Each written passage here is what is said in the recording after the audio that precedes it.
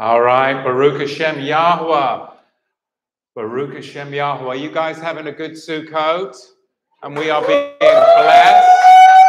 We are being blessed with tremendous weather, aren't we? Tremendous, fabulous, every single day. So that is truly refreshing. We're live. Excellent. To all of you that are joining us live stream. Shalom, shalom. I have come that they may be fertilized. That's a different translation, isn't it? That's the New Nolanite International Version. I have come that they might be fertilized, meaning bring forth life, that they might have life, that they might have it more abundantly. So we've been talking about healing, fasting, health, diet, blood, seed, DNA, all of those interesting things. And specifically in this generation of pharmakia and compelled performance, where Mystery Babylon is compelling you to give up all of your medical private information, your DNA code here, your blood there, your saliva there, your spittle here, there, and everywhere. Why? Oh, no reason.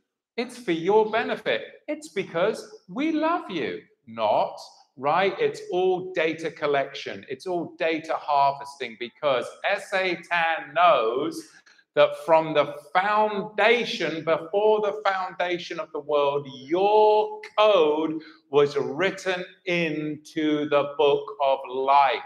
And that the seed of Abraham, Isaac, and Jacob is distinctly different, going to be totally on a separate network, if you will, of this world that can't even think properly, that can't even comprehend what is going on, because they are programmed to perform to the contract that they have marked their life to. So this really is applicable. When Yahweh speaks, things happen. Abracadabra. What does that mean? Yahweh speaks, things happen. Words mean things, as we have heard so many times over the years. And words really mean things to somebody like me, who writes, reads a lot. Words mean things. And we have to also realize that language is often encoded in that language is your remedy. So if you don't understand the language, you might not find the remedy.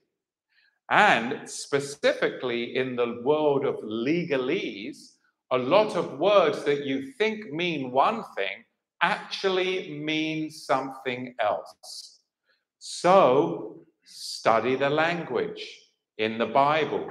Study the language so that you can find the remedy. If you're out there in the world, study the legalese so that you can find the remedy. Because when you hear a word and you think it means something, the majority of the time it does not.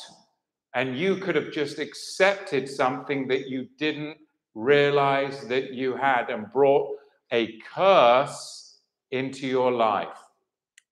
When Yahweh speaks, things happen. And how does his creation know when it's time to sprout forth leaves? How does his creation know when it's time to bring forth birth? It's encoded. It's written in the DNA. That's where the voice of Yahweh is heard. That's where the voice of Yahweh is heard. So think about the wheat and the tares. Tares, well, those conceived as tares. Tares are those conceived as tares, kept not their first estate, as it's written in the Torah, and they will be burned because they kept not their first estate. Tares, is it possible? We're just exploring.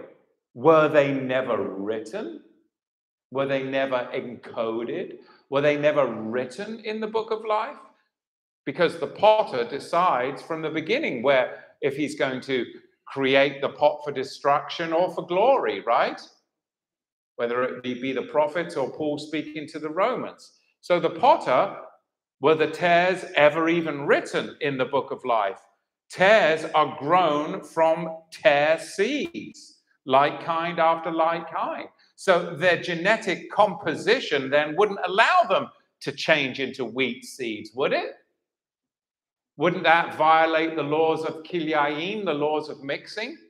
These are just things that I'm pondering and sharing with you as a mature audience. I get to do that now.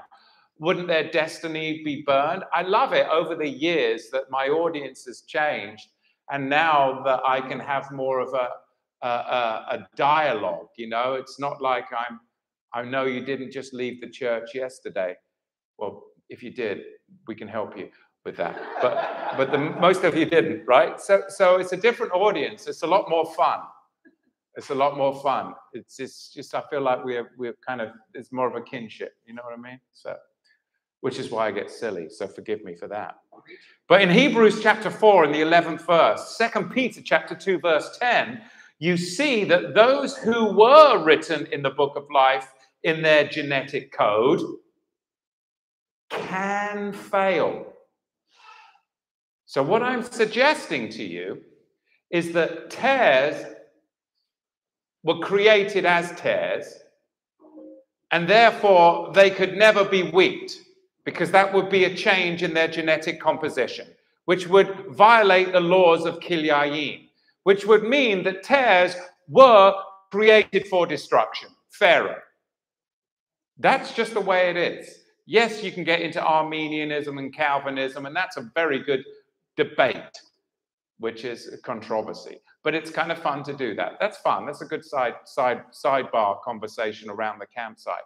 But let's camp on that. But then, is it possible that wheat that was created for glory can fail because you are working out your salvation with fear and trembling? You are running the good race, and we have not yet attained what we seek to attain. It has been secured for us, but we have to finish the fight. We have to finish the race. Is it possible then that wheat that is written in the book of life, coded through their DNA, their genetic code into the book of life, can fail in their spiritual life by unbelief? Doesn't it say that? That those that have chosen the master of glory and then deny him, that they are lost. Isn't that what Hebrews chapter 10 and to 26th verse goes into quite some detail about? That's a scary place to be. Wheat that knows the glory of Yahusha and then falls into unbelief. Are those the ones that are blotted out of the book of life? Because the tares were never surely encoded in it. Everyone tracking thus far? Okay, I'll continue on then. Begotten of seed would be like begotten of DNA. 1 John chapter 3 verse 9 then, whoever has been begotten of Yahweh does not sin. All right, now this is something that always be like, you mean we don't have to sin? And we're like, oh, but it really does say that. And then you're like, oh man, I'm really falling short. We have the genetic makeup, we have the code within us to not sin. It is written. How now we're talking about enlightenment. It's the Illuminati, yeah? Which is enlightenment, right? So we get all triggered by a lot of this stuff. But it's not necessarily bad. We do want to be the Illuminati, right? Of Yahweh. Right now, the chat's going to go nuts. See, I knew it. I knew that Nolan was always in the Illuminati. No, I'm just trying to open your minds to the possibilities that we have been narrow-minded based upon fear and propaganda. And it could have been Christian or Messianic propaganda too. But surely, if we're mature enough in the Word, like Brenda was saying this morning, then we can just look to the Word to see if the things I'm suggesting, bringing up to you, are so. I want to be illuminated. I want more light in me. That's where the word Illuminati comes from. I'm not saying that we should go and do anti-biblical stuff, but let's stop with shutting things down that maybe we don't quite understand properly. Because we may not have genuinely experienced it, just like we had not genuinely experienced the Sabbaths, the feasts, and the festivals. Oh, it's for the Jews. But we've changed, have we not? Well, there is other areas in our lives that we need to change too. Because there are opportunities for us to grow in our enlightenment. Whoever has been begotten of Yahweh does not sin, for his zerah, his seed, remains in him. Ooh. And he cannot sin because he has been born of Yahweh. Deal with that verse as you fall flat on your face in sin. And you're like, wow, man, is it Yahweh's failing or is it your failing of comprehending how you've actually been changed? But you're not walking in it. We haven't learned to navigate the newness of our composition. But our composition is that we would sin no more. So what is it that is preventing us? It's not Yahweh's word. He just told us right there. It's not his seed in us that's limiting us. It's something else. It's our belief. We don't believe. We haven't apprehended it. It's in us, but we haven't apprehended it. It's like Keanu Reeves in The Matrix. He comes out of the pod, but he wants to jump over the building from one building to another, but it's too much for his mind to comprehend that he can actually do it, that he falls short.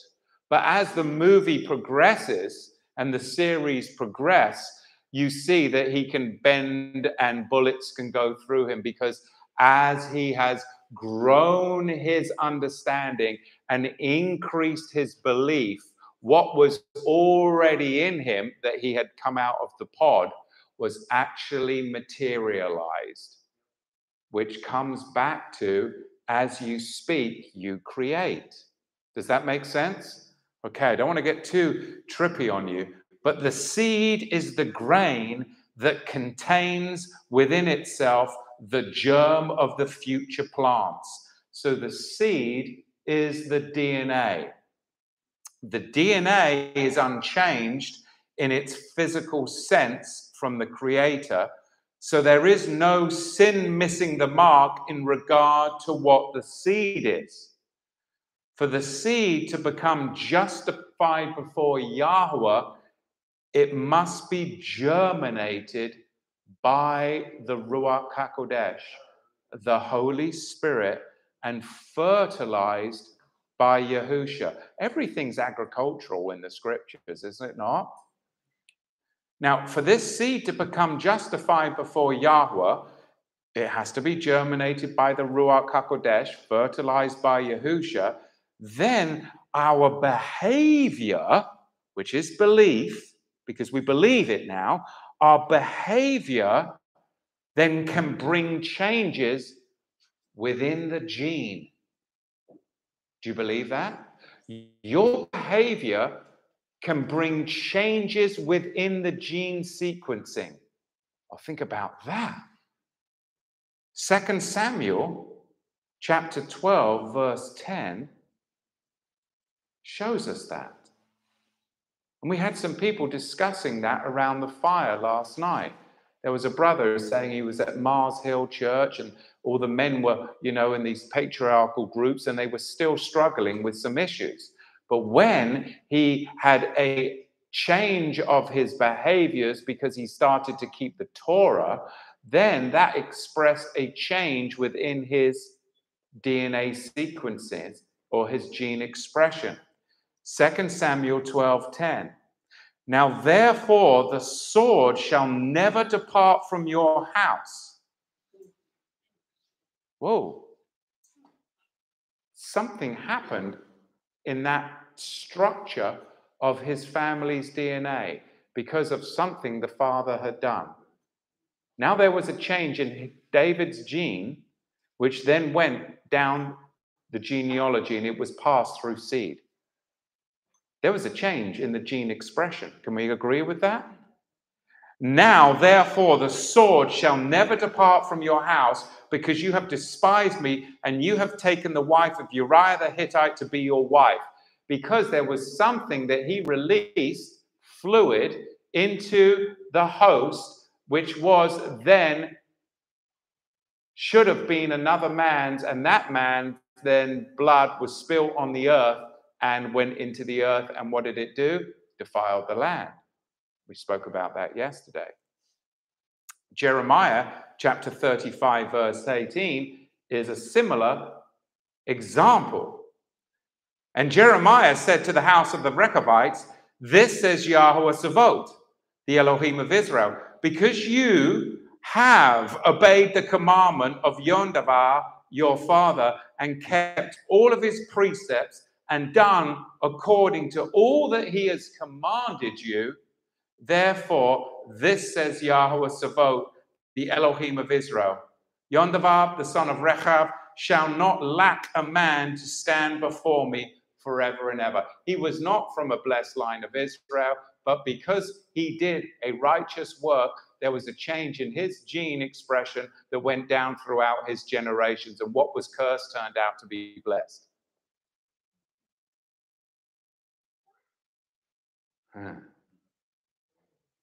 Yeah, this is some illuminating stuff. How about Yeshayahu, Isaiah the prophet, the 44th chapter and the 3rd verse? For I will pour water upon him that is thirsty, and floods upon the dry ground. I will pour my ruach, my spirit, upon your seed, Zerah, and my blessing upon your offspring. Do you see all the word connections here? We've got the pouring forth. That's fluid. It could be seminal fluid. It could be blood. It's an expression of flow. Seed, earth, land, gene expression down the generations. There's all the connections there. Do a word study on it. Look at Malachi in the 2nd chapter and the 14th verse. You see Yah's seed right here. Yahweh has been a witness between you and the wife of your youth, against whom you have dealt treacherously, yet she is your companion and the wife of your covenant. And did not he make them both echad, one, bound? They became, what was divided came bound, and it became one in its gene expression. That's why my wife looks, and I look just like my wife. And you may kind of think I'm joking, but you might see that maybe we, have maybe like she sways a certain way, and then all of a sudden I'm like, yeah, I'm swaying the same way too, right? She's stirring her tea a certain. No, you do start to pick up traits, you do. Or you say some funny expressions, or all of a sudden my wife starts speaking with a bit of an accent. Seriously. You start to pick up these funny little ways from one another. Am I the only one? No, come on. Those of you that have been married for quite some time. Look, she's the wife of your covenant. Verse 15, Malachi chapter 2. And did not he make them both Echad? And the rest of the Ruachim, the spirits, are his also. And why? Here's the question with the answer. And why are they Echad? That he might seek a zerah, a seed, the next step for Elohim. Therefore, take heed to your spirit, and let none deal treacherously against the wife of his youth. Serious admonition, because that is supposed to be the host of all the blessings and replication that will go down even into the land and into the ground and bring forth an abundance. Oh. All of this is connected. DNA, blood, fluid, flowing, earth, blessing, seed. Blood. Blood is, dam, right? Dam. And you do the word connections of that. It's mentioned like 300 and something times in the Tanakh. In Acts 15, right? There's the nations. And the good news of Isaiah, the Besorah, is going out to the nations. And he says, you know what? We've got all kinds of ideas of what we should be doing. But they're a bunch of, Ephraimites out in the nations. They're going to be coming back. Let's have a high council meeting here in Jerusalem. And let's just establish, there's, according to the rabbis, there's 613 commandments. We can't lay that burden on them right off the bat. It's just too much. It's too heavy. Not even our fathers, I'm ad-libbing here, not even our fathers could take that heavy yoke. And the disciples are like, yeah. Well, let's just scrap, 609 of them right now. Put them on the side burner. Let's just give them 4 simple commandments, okay? Read the list. Do any of them have anything to do with blood, sperm, and seed? All of them. Because it's not important whatsoever. Anything I'm saying today is about... No, it's vital. 609 of the alleged rabbinical commandments we're going to put over here for a bit. And we're just going to focus on the 4 that have got to do with blessing or cursing, abomination or honor. Because if we can't get those 4 straight, you're never going to get to the other 609. Shabbat shalom, Shabbat shalom, as they're stabbing you in the back. Right? That's no good. I can't tell you, Tamara, over the years, when I've received emails and they begin with shalom, I'm like, oh, watch out. If it begins with shalom, I guarantee the daggers are coming out. You will be bleeding on the ground by the end of the email. I'm like, oh my goodness, if we've got an email that begins with shalom. Oh. All right, I've been around the block, let me tell you. And those of you who've been in ministry, you know what I am saying. Veiled threats between the greeting of shalom and the closure of shalom unto you. And unto you too, mate. Anyway, Acts 15 is all about nidar. It's all about blood flow, abstinence, not only in food, but in your activities. Life is in the blood. Well, that was discovered even by biologists in 1615, that life was in the blood. They discovered that back in 1615. Blood is the soul. Blood is the nefesh. The soul of a person resides within the blood. Think about that. The soul of the, and you've got the pagans, right? You've got blood brothers, and you can see how then, what does that do? It allegedly binds the soul. Well, what's a real thing? And what did the First Nations people do when they came across the Tatonka, the buffalo? Man, they would just cut that thing open and go right in for the heart or the soul or the kilyaim, the reins, the kidneys, and just eat it raw because they believed that they were taking the soul of the buffalo, and it was a sacred rite. It was a sacred, it was a holy ritual in that pagan community. Because these are truths that have been passed down through cultures over the ages. Because I believe, and I think you would agree with me, that the origin of everything is the Hebrew culture.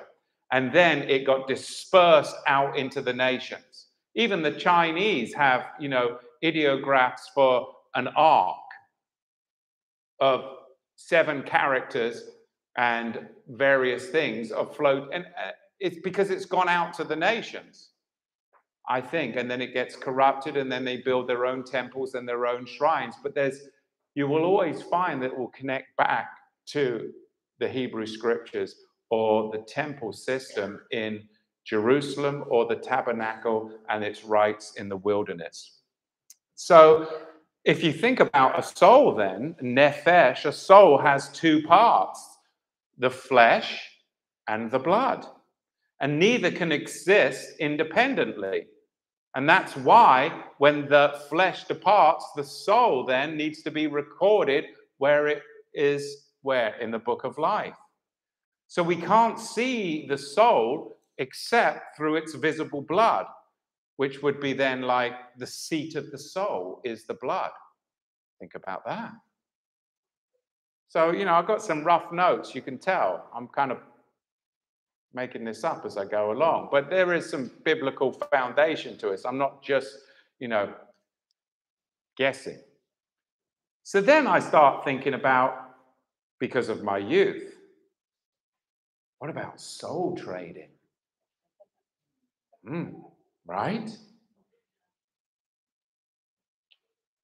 What's up with that? I think it's a real thing. Why? Because I still have nightmares from stuff I did 30 years ago. Once in a while. What's up with that? But I've repented. But do I have something corrupted inside of me because of it?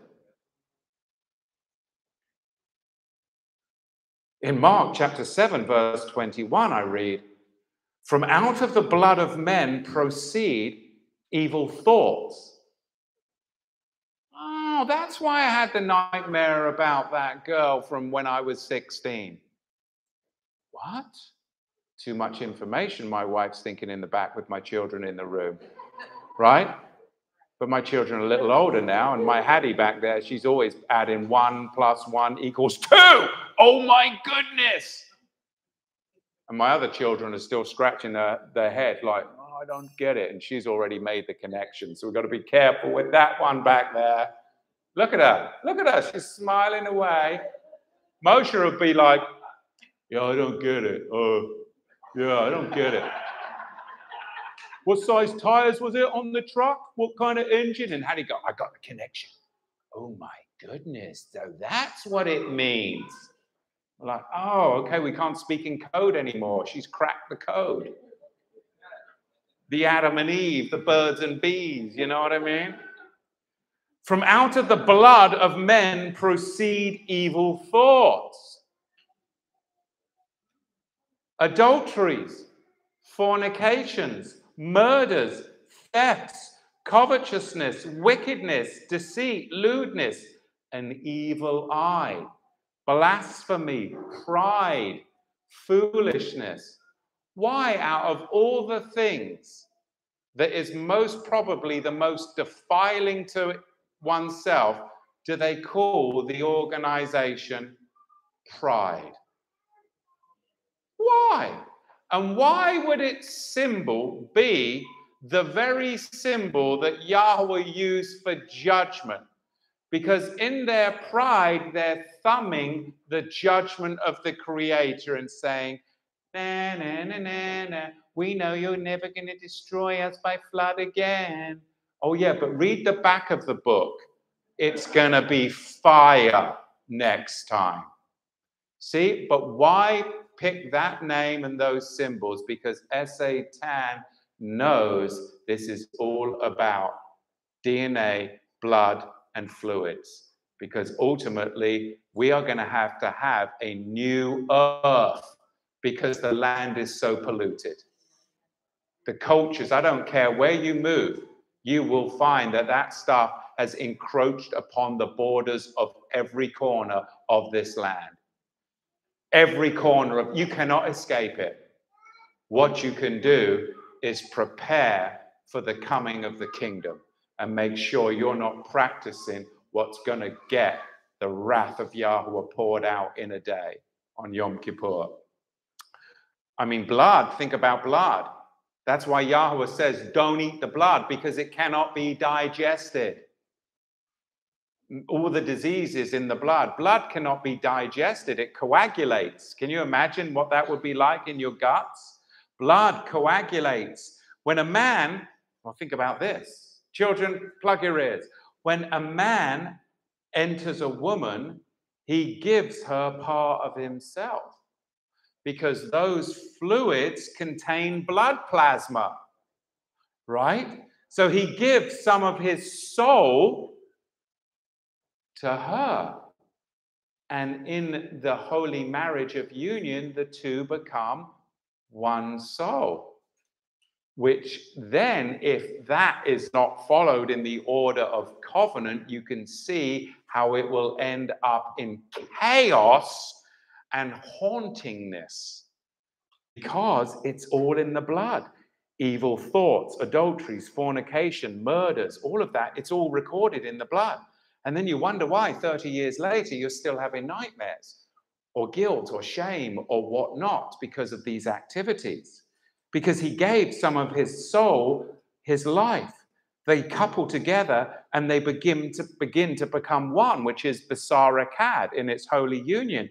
The longer a couple lives together and they don't deprive one another, key point, and they don't deprive one another, the more their souls become shared with each other, which is a good thing. Which is a good thing in its holy activity, correct? That's what Yahweh wants for us. So the exchange between the two, husband and wife, is primarily a one-way transaction, is it not? Right? The man's soul goes to the woman. Eve, of course, was suited to Adam. She takes upon some of his soul to understand him, to know him intimately, not da'at. That's another Hebrew word. That's like experimental knowledge, which would be fornication. It's going to get you into a whole world of evil and hauntingness, because that's da'at. Oh, yeah, I want to know. No, that's da'at. Yada, intimate, holy knowledge. Yahushua wants to yada us, because we're the bride of Christ, the bride of Mashiach. He doesn't want, he'll say, oh, many will come to me at the end of days. And they'll say, oh, I da'at you. Oh, I heard about you. I kind of experimented with you on Easter and Christmas. And, you know, once in a while I'd show up on a Sunday hungover. But yeah, I experimented with you. That's da'at. And he'll say, away from me, you workers of Nomia, without Torah. Because the ones that he's looking for are the Yada. They intimately communed with me. And they exchanged their DNA for my DNA. And I changed their blood. I changed their behaviors. It was a holy transaction from the Yom Kippur altar in the heavenlies. We had a blood transfusion.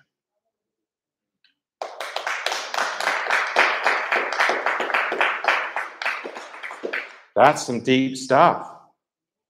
The longer you are connected to Yahushua, the more you should become like him.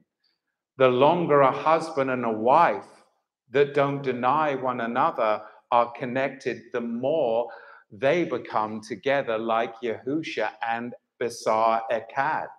But if there is a malfunction with either of those intimate relationships, then the malfunction then will go on to the next generation, and they will malfunction. So the exchange between the two, like I said, is primarily a one-way transaction. Because when the husband is intimate with his wife, that one-way transaction. And you see it, Genesis chapter 34, second verse, bit of a sordid tale. And when Shechem, the son of Hamor, the Hivite, the prince of the country, saw her, he took her and lay with her. And what did he do? There's the language right there. He defiled her, and his being did cleave to Dinah, the daughter of Yaakov. Look at that right there. The Hebrew word here is davak. Davak. It means to cling, to stick, to stay close, to stick, follow closely, or link and join up. In fact, in Jeremiah, in the 3rd chapter, it is written, if a man puts away his wife and she goes from him and becomes another man's, shall he shuv her again? Shuv. Shall he return to her again? Shall not the land be greatly defiled? Why are we getting the same connections here? Because this is seriously going to play into the very end times and the kingdom and this whole clot shot and all of the heart attacks that you're seeing, all the myocarditis. This is all going to play into it, and it's all going to play into the mass graves that are going to be, I believe, already being dug all over the world, and all of the coffins. And I won't get too much because we are on the YouTube, but I think you know what I'm talking about here. Because this is all leading to the fall of Mystery Babylon. Because when the people realize that they have been absolutely hoodwinked with a DNA hijacking and a blood and a medical, the biggest medical, I won't say anymore. You know what I'm talking about. The chat's blowing up here with fire and all kinds of emojis. Yeah, all right. So I think you guys are with me on the chat. Yeah, we're good. Okay. I think. Okay. All right. Okay. Where was I? Oh, yeah. Jeremiah 3:1. If a man puts away his wife and she goes from him and becomes another man's, shall he return to her again? Shall not the land be greatly defiled? But you have played the harlot with many lovers, yet return to me, says Yahweh. Well, that's not right. Because we should have taken on Yahusha's uncorrupted blood, the perfect, without sin, without corruption blood, before our blood enters into the land. If our blood enters into the land and we haven't had a transfusion from Yahusha, then we will defile the land. So at some point before your day is up, there had better be a blood transfusion. And it had better be the one blood that will not pollute the land. And that is only Yahusha HaMashiach. Can I get an amen on that? Right? That is simply the power of the gospel message. In Leviticus, in the 18th chapter, it's written, 27th verse, for all these abominations have the men of the land done, which were before you. And again, the land is defiled. The land is polluted because of the blood that was exchanged through appetites or sexual relations. When the woman receives multiple souls and dies, and her blood pollutes the land. There is a whole culture that is being brought up on this gender neutral, gender bender equality. And now you have all of these young girls that are being told, oh, you know, the men have been doing this. You can do it too. And they end up with this high body count and lord it around. Well, Now, we live in a generation where there is more promiscuity, there is more gender bender roles going on, and it's all the same, right? Jack can wake up one morning and decide, you know what? I'm going to be Jill. And Jill can wake up one morning and say, you know what? I'm going to go get jacked. And they do. And the doctor is more than happy to make it happen with prescription, medication, meat cleavers, and the like, right? Whatever is your I mean, I've had some bad days, I got to tell you. I've had some bad days in my life.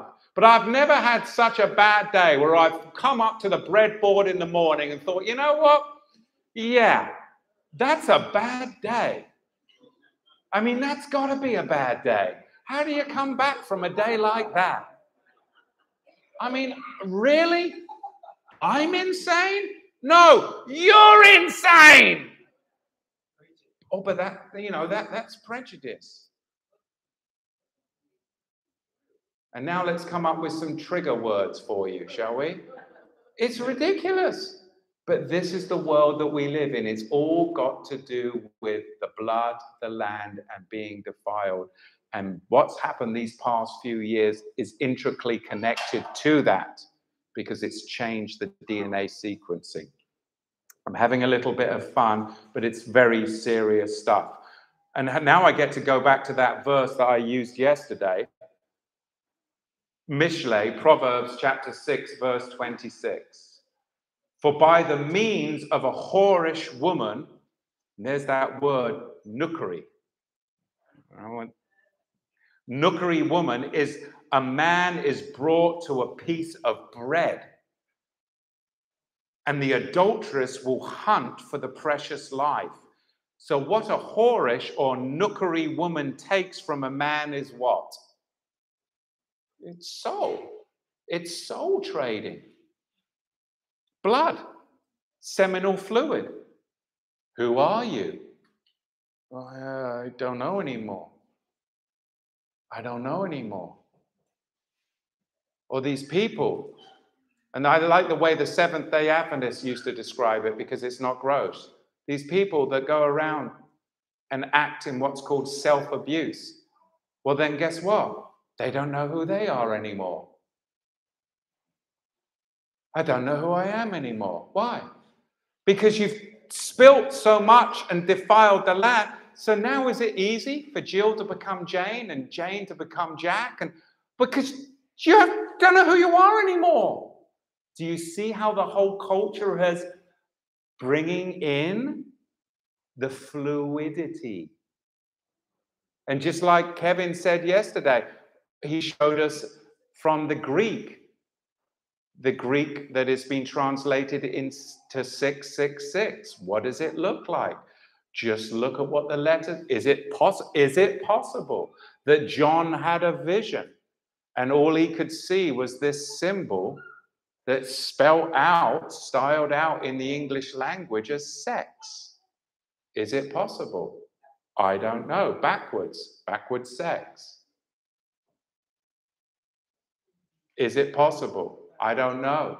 It's a symbol. It was a vision. It's in a foreign language. Is it possible? You be the judge.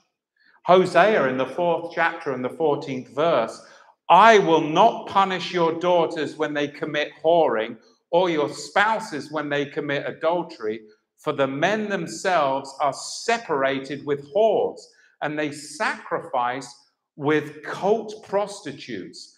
A people that does not understand shall fall. There's no maybe about it. They shall fall, right? In Numbers chapter 16, Yahweh tells the people, don't even touch them or their property because there's an attachment. So be careful of the gifts you accept. Okay? Because sometimes people that are involved in witchcraft, they'll try and send stuff to ministers to make that connection. And then they'll be at home praying over that stuff. Okay? So you've got to be careful. You've got to be very careful. 2 Corinthians chapter 6, 17th verse. Therefore, come out from among them and be kadosh, holy, says the Master Yahweh, and touch not the unclean, and I will receive you. Here, Yahweh is communicating through the Apostle Paul not to even touch the unclean. How did we get from there to that Yahusha said it's all right for us to have a pork chop? We're not even to touch the unclean, let alone put it with a cheese and a pickle and a sandwich. How did we get there? Tradition, making up a bunch of nonsense because of our carnal appetites and our vain imaginations. We're not even supposed to touch the unclean. It says right there. Thing isn't even in the text. In some translation, it says, touch no unclean thing. Thing isn't even in the blooming text. The King Jimmy translators added that in. Well, that means you don't get to touch unclean people. That means you only get to have relationships with inside the faith. Think about that. That would save a lot of trouble, wouldn't it? Wouldn't it? Wouldn't it just? Wouldn't it just? Don't touch unclean people. Verse 16 qualifies verse 17 as people. Don't reach out and affect them. And be careful. Don't be quick to lay hands on somebody. You're downtown and all of us, oh, will you be careful? I mean, I kind of like, during the COVID and they're all like the fist bump. I kind of like that one. That one was developed in the prison system because of tuberculosis. They decided, there was so much disease in the prison system that the prisoners just said, let's just fist bump. I think that's a pretty good idea. People outside of our faith, right? We should be giving brotherly love and a lot of hugs and appropriately, with of the same sex. But with those outside the faith, I'm all right with a fist bump. Maybe an elbow to the chin. No, I'm kidding. But you know what I'm saying. I'd like to give Biden an elbow to the chin. That would finally finish him off, wouldn't it? Wouldn't it? Oh, that's political, Matthew. That's political. I'm not political. I don't vote. I don't vote. I can't vote. So I'm all twisted up here. All twisted up with cords.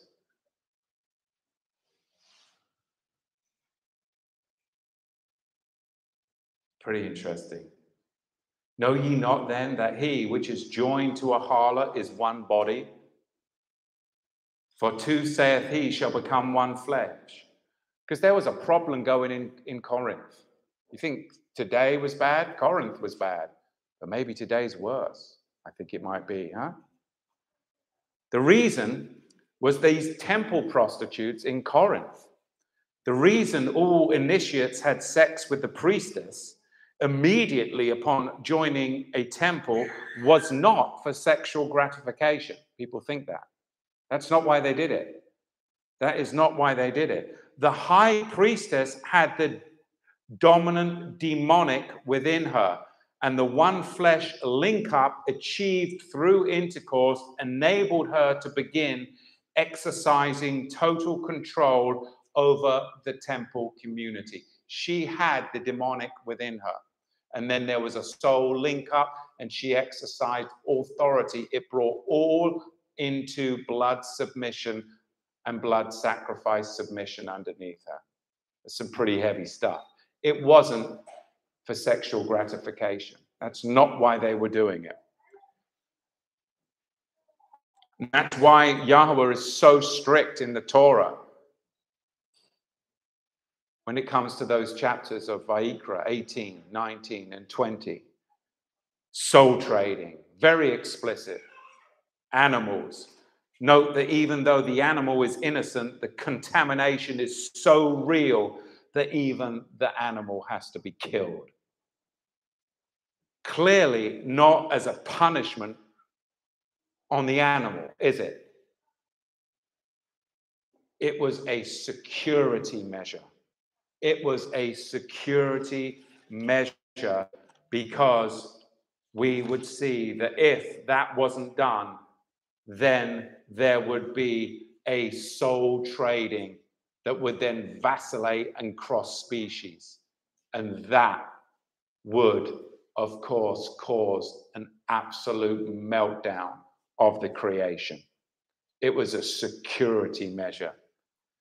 And you got pagans drinking blood of their conquered enemies. That's an old rite all the way back through history. Why? Because we know that DNA now is a voice. It's a voice that cries out. It's a voice that Yahweh actually hears. He hears the DNA. That's some pretty heavy stuff. In Genesis chapter 4, verse 10, Abel's blood cries out, or the DNA of your brother's blood speaks out to me from the ground. So our forefathers don't have a personal living voice, but their voices cry out, perpetuating the cycle and calling for justice. Think about that. We alone have the only living voice to address our generations before us. We alone.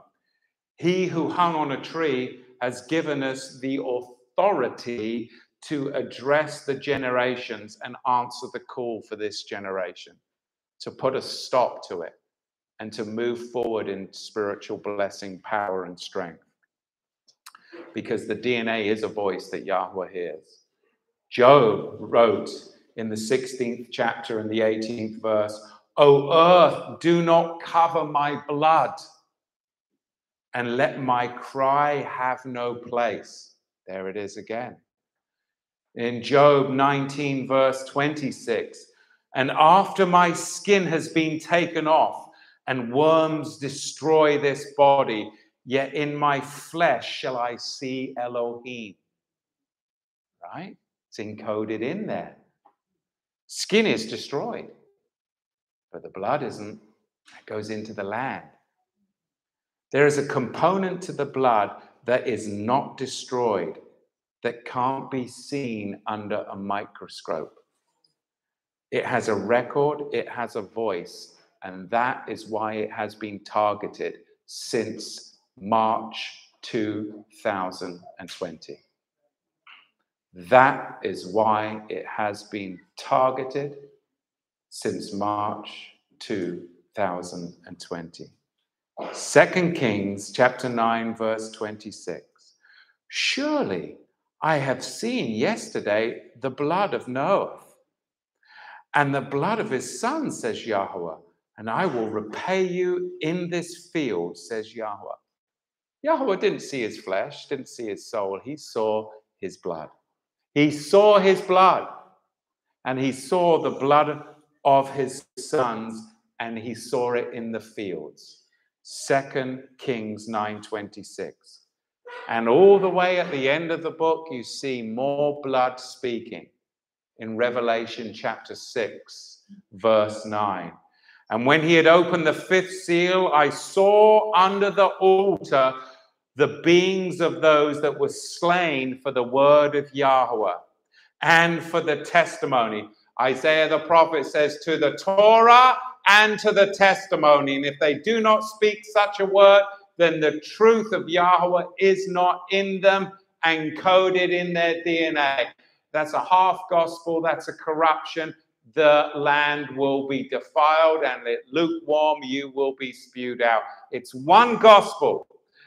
Genesis begins it, Revelation ends it. It's one book, one gospel, one news, one savior, one lamb, one Yahweh, one people. That's it. That's it. One. We are Basar Echad, one flesh. One flesh. We are one flesh together.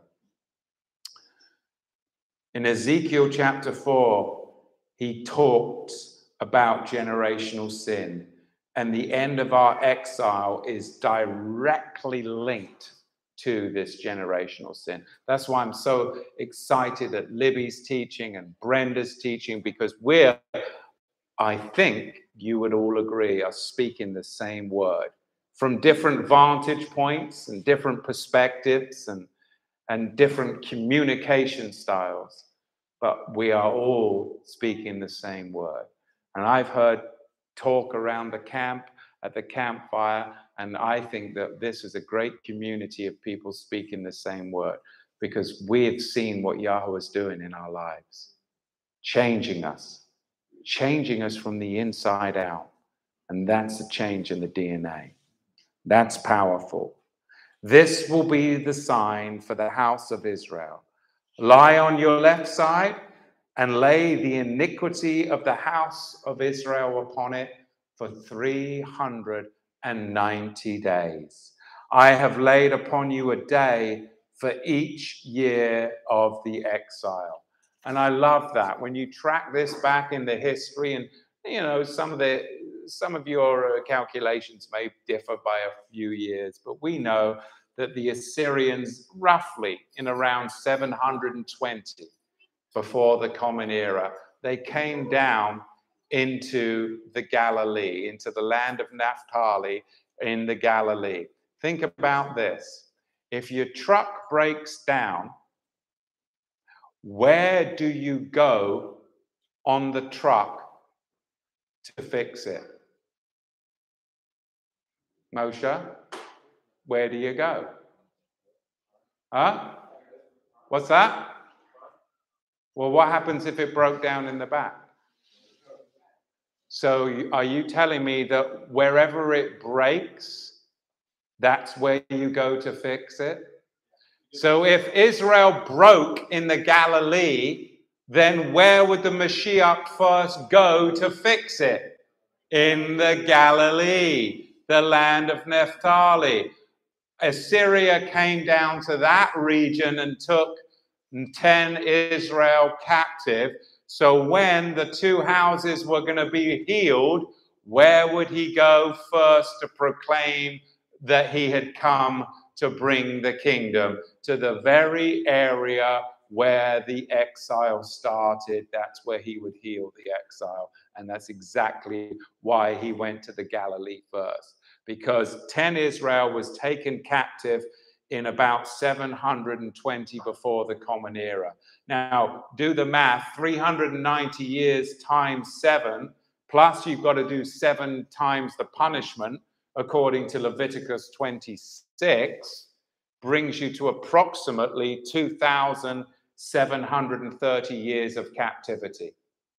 Israel would be captive from 721 before the Common Era for 2,730 years.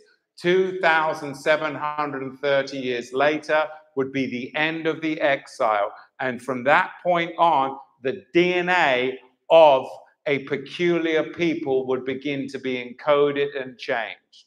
That's your generation. We are that generation. That brings us to around 2010.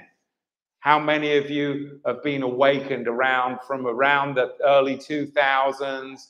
We've got a few from the late 90s. I was, early 2000s, right? Some 2010 to the date, right? People that had no connection, but now have a connection, and you are Israel. All 12 tribes gathered from abroad, a truly multi-ethnic group of people being brought together by the hand of Yahushua HaMashiach. That's powerful. That's powerful. I remember going to Israel with a group like you in 2005. And the Israeli immigration, they couldn't put a finger on us. What are you? Because you're not all Christians, you're not this, you're not Jews, you've got whites, blacks, Asians, Indians, and you're all wearing seat, and you've got head. They couldn't. Israel. We're Israel. We're from all over. There's even a few English people, a few Australians, South Africans, Indians, Pakistanis. I mean, everyone. That's the true gospel message. It's for his people everywhere. I mean, that's an end to all the troubles that this world is stirring up. Yahweh is the answer to all that trouble. If you could just get your head around the first Exodus.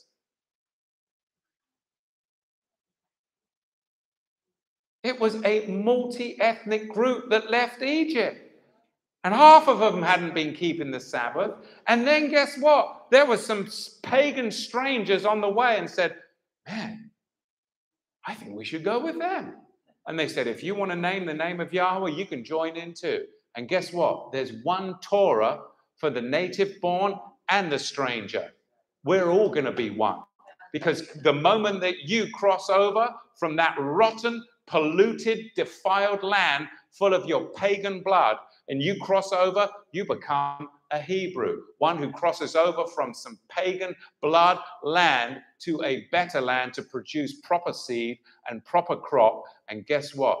You keep the same commandments. And you're an equal heir. I mean, come on. I mean, this is awesome stuff. This is the answer. This is the healing leaves to the nation. This is an answer to all the manufactured problems in the world. Because if we were truly, truly Bible believers, and we really believed it, you'd go, well, hang on a minute. See that Pakistani over there? See that Englishman over there? See that Spaniard over there? And even that Portuguese conquistador. You see him over there? Well, if we're really Bible believers, aren't our parents Adam and Eve? So aren't we all from the same family? Yes, we are. Yes. Well, that solves a lot of problems, doesn't it? Of social constructs. Social constructs. But they won't give those social constructs up because that's how they can ferment an explosive time bomb in the last days. And they can bring more chaos to a people that are truly seeking peace. I want peace with my neighbor. I want peace in the land. And I know that only comes through the Prince of Peace, Sar Shalom. Well, that's all I've got for you guys.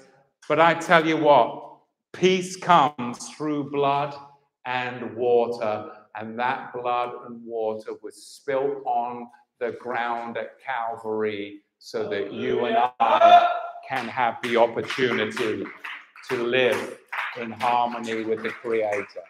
And that is the conclusion of the matter. Amen. Baruch Hashem Yahweh. Amen.